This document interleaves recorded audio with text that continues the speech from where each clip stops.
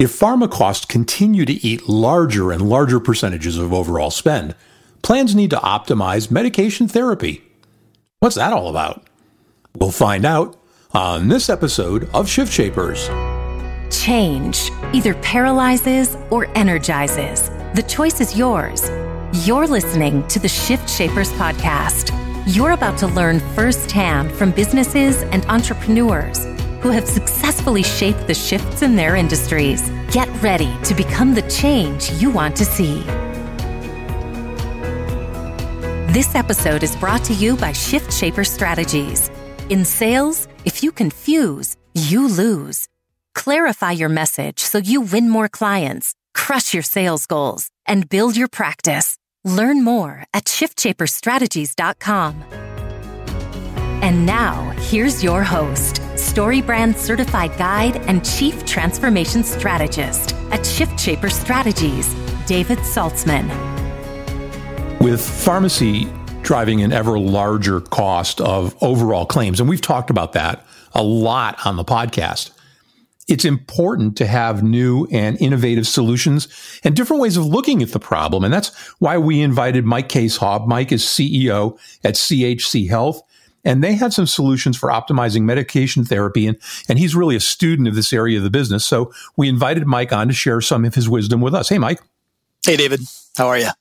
I'm well, thank you. So, a service like yours, can you help us level set where in the PBM to patient continuum does what you guys and other firms like you, where do you fit?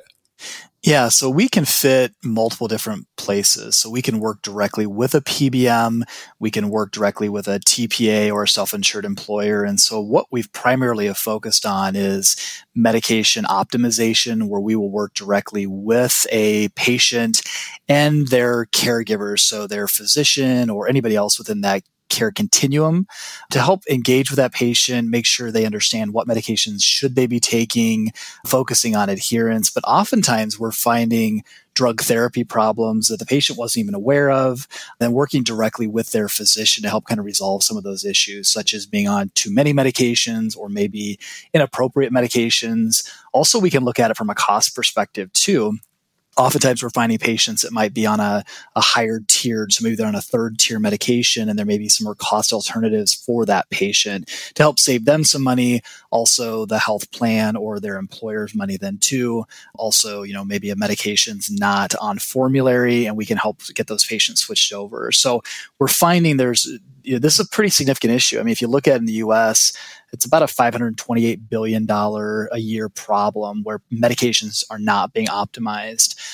As I talk to folks about medication and medication management, we actually have a negative return on investment on medications in the U.S. So for every dollar we spend on a medication, we spend another $1.17 to reverse the effects of that medication.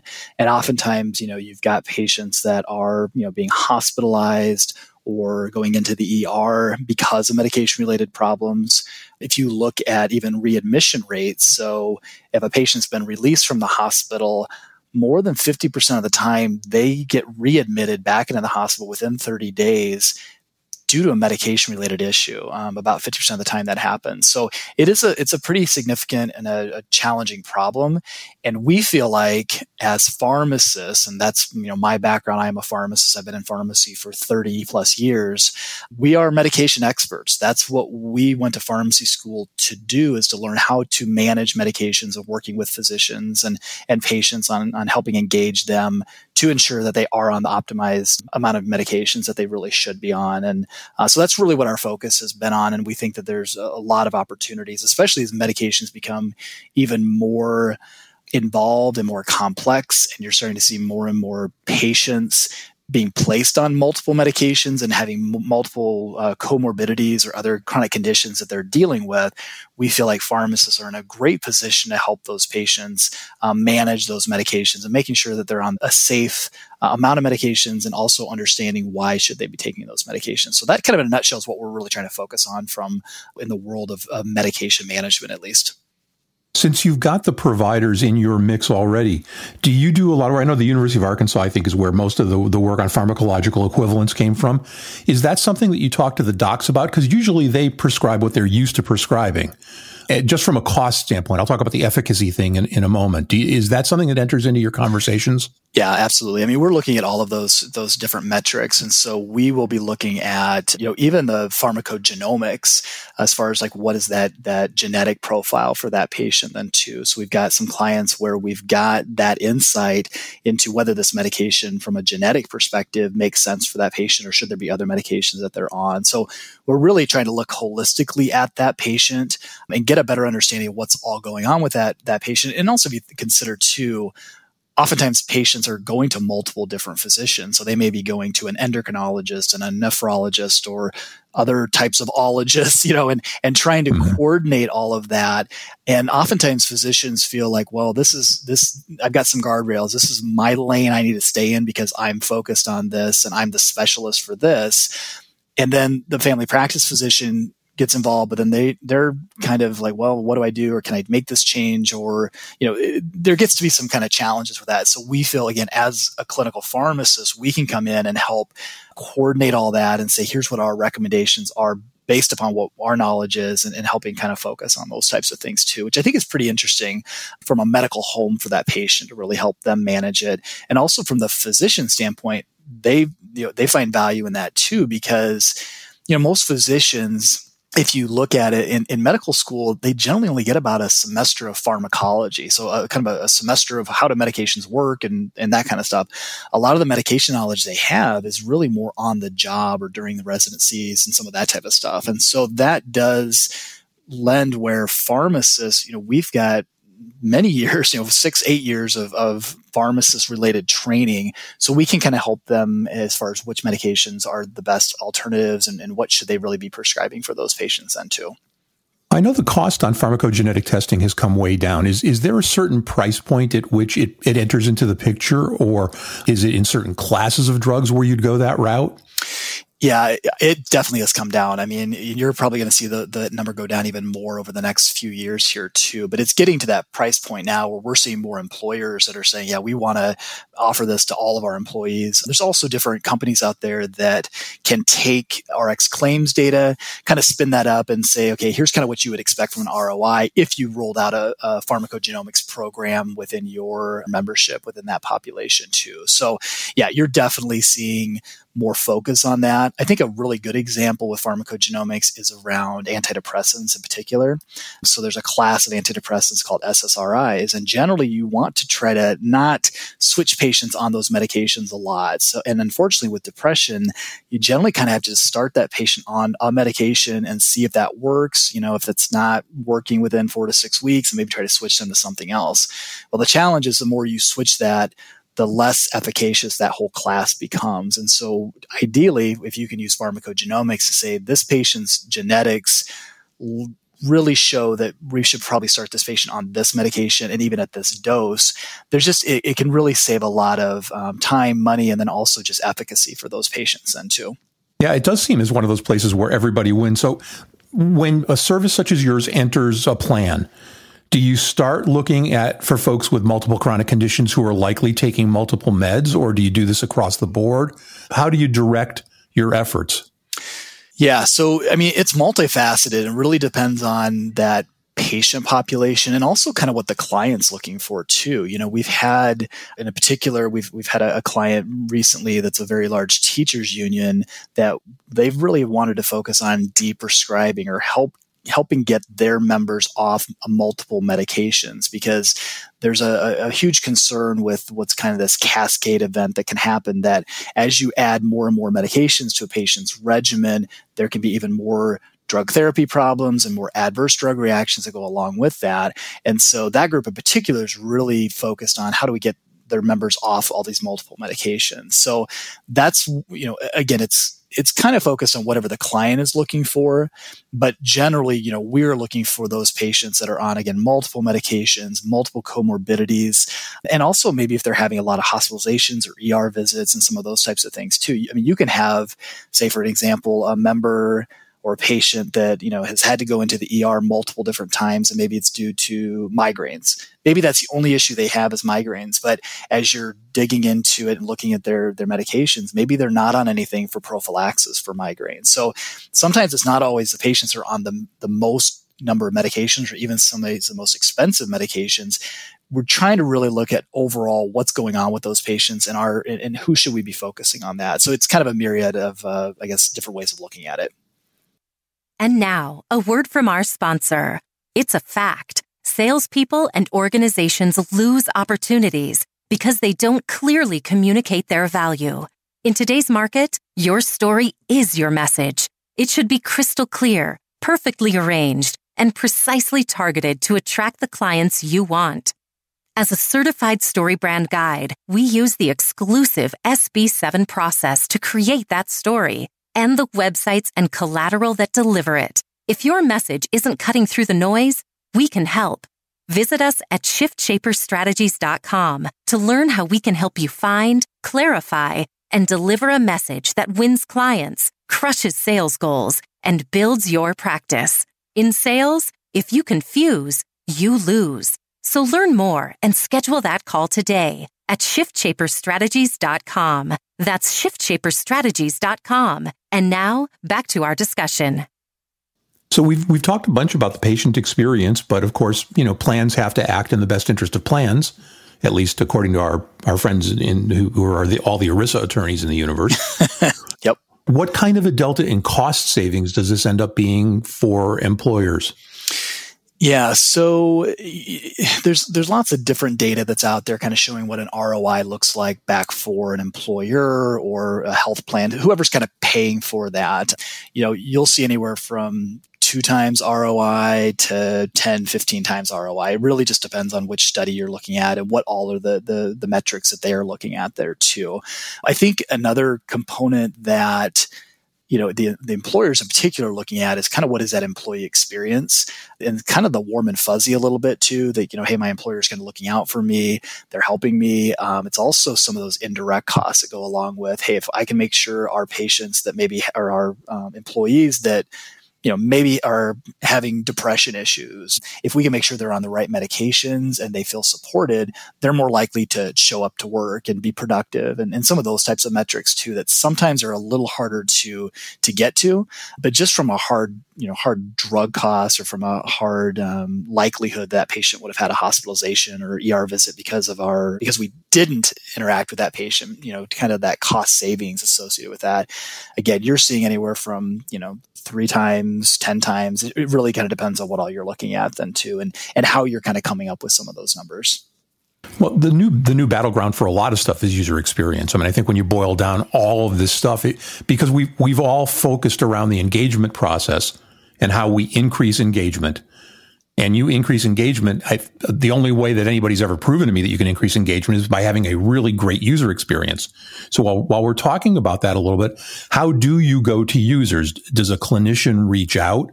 Do they get some kind of a communication from their employer or from the plan? Or what's that process like and what can they expect? Yeah, and there's multiple ways, and we have kind of a multi-pronged approach. So oftentimes there's going to be kind of a letter campaign or some sort of postcard campaign that lets the employee know what to expect, what the program is. HR will be sending out information. They may have some information in their break room, some of that kind of stuff then too.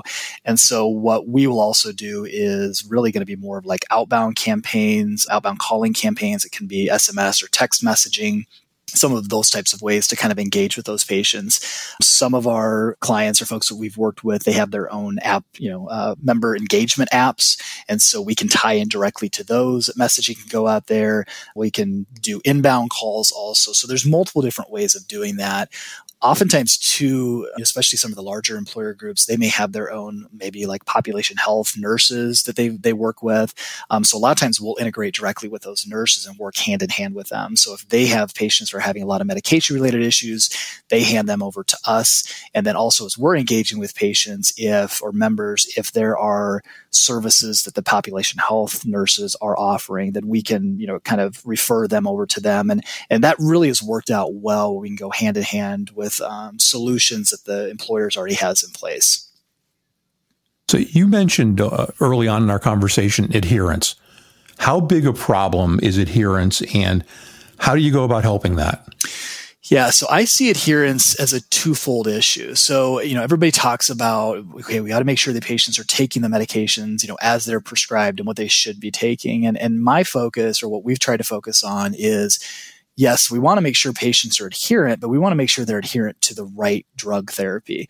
So we really don't, if patients aren't on a good drug therapy, or if they're on medications they really shouldn't be on, we really don't want them to be adherent on that. So the first thing we really want to do is you really try to clean that patient up and make sure, does this drug therapy make sense? Is this the optimized drug therapy for that patient? And then after that, then really focus on adherence. And adherence can be impacted by so many different things. I mean, costs, of course, are very important. If a patient has a medication, it's going to cost them $500 a month, that they just can't afford it, but we can help them get on something that's, $50 a month or whatever. Some of those adherence related issues, that can help there too.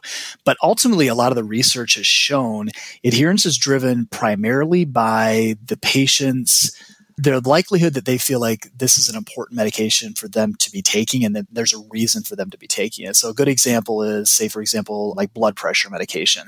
Oftentimes people don't feel that they have high blood pressure. That's not something generally you feel. So it's a little harder for people to be adherent on that, where a pain medication, if you're in pain and you take a medication and that pain goes away, you're much more adherent on those medications too. So what we try to really focus on is making sure the patient understands, why are they taking the medication? What's that reason for that? And what can happen if they don't take that medication? Not to scare a patient, but to make them feel like they've got buy-in into it. Really, the model has changed. For years, it was really focused on, I'm the physician, do what I say, take the medication because, I told you to do it, and kind of more of a wagging my finger at patients. And we've really learned that by focusing on more kind of motivational interviewing with that patient and getting an idea of what are challenges for that patient, and then trying to craft that regimen around that. So if cost is a really big issue, then we focus on that. If there are, issues with maybe a patient forgets to take their medications at bedtime because they get really sleepy and they end up falling asleep, in their chair or whatever, then maybe we can switch when they're taking those medications. So it's trying to really customize and optimize that therapy to impact that adherence. And again, it's got to be patients' buy-in. And if they don't believe they need to take the medication, they're not going to take it. And that's really what adherence boils down to in a nutshell. Pharmacists may be the last respected segment of the entire medical establishment. How important is it to have that kind of white coat authority, for lack of a better phrase, when you're dealing with folks, or to have only highly trained clinicians dealing with these folks as opposed to just having something like a concierge type service? Yeah, I think pharmacists in general are in a pretty unique place because we're pretty accessible. If you think about where most pharmacists work, it's going to be in a retail setting. Most patients are within 5 miles of a retail pharmacy, and there's a lot of value to that for sure. We're very accessible. Oftentimes patients, pharmacies might be kind of the first line of defense. So if a patient's got an issue, they might go into their local pharmacy and say, well, I've got this issue. What do I need to be doing? And so we do a lot of triaging with that. Pharmacists have traditionally also been, to your point, one of the highest respected healthcare professionals. Nurses are always right up there. Physicians are too. But pharmacists have consistently been seen as kind of the good guys within healthcare and really trusted. And I think we've got a great ability to develop relationships with those patients. And that's something we've always focused on. For us as a profession, communication and counseling patients on their medications is so important because that's really what we do. And so I think we do a nice job of trying to engage with those patients, again, from a motivational perspective and make sure that they feel like they're part of the solution. And it's not a hierarchy where we're at the top and we're telling them what to be doing. We really want it to feel like it's a yin and a yang kind of approach with patients as much as we possibly can. Well, that top-down thing is working less and less. Years ago when I was just a straight commission salesperson and out talking to folks, I had a lot of doctors as clients, and I was quite lucky to do that. But one of my very first clients when I was living down in Miami told me this thing that I've never forgotten. He said, doctors will get off their pedestal when patients get off their knees. And that relationship with the physicians is starting to change. And that's, I think, a generational shift. But it seems as though pharmacists have always held that kind of respected position in amongst all of that stuff. But enough pontificating. We've got a couple of minutes left. I'm wondering, what do you see in the future? We've talked a lot about the present and maybe some futuristic stuff. For some folks, the pharmacogenetic testing and pharmaceutical equivalents may be new things they haven't heard of. Where do you see this going in the next 5-10 years?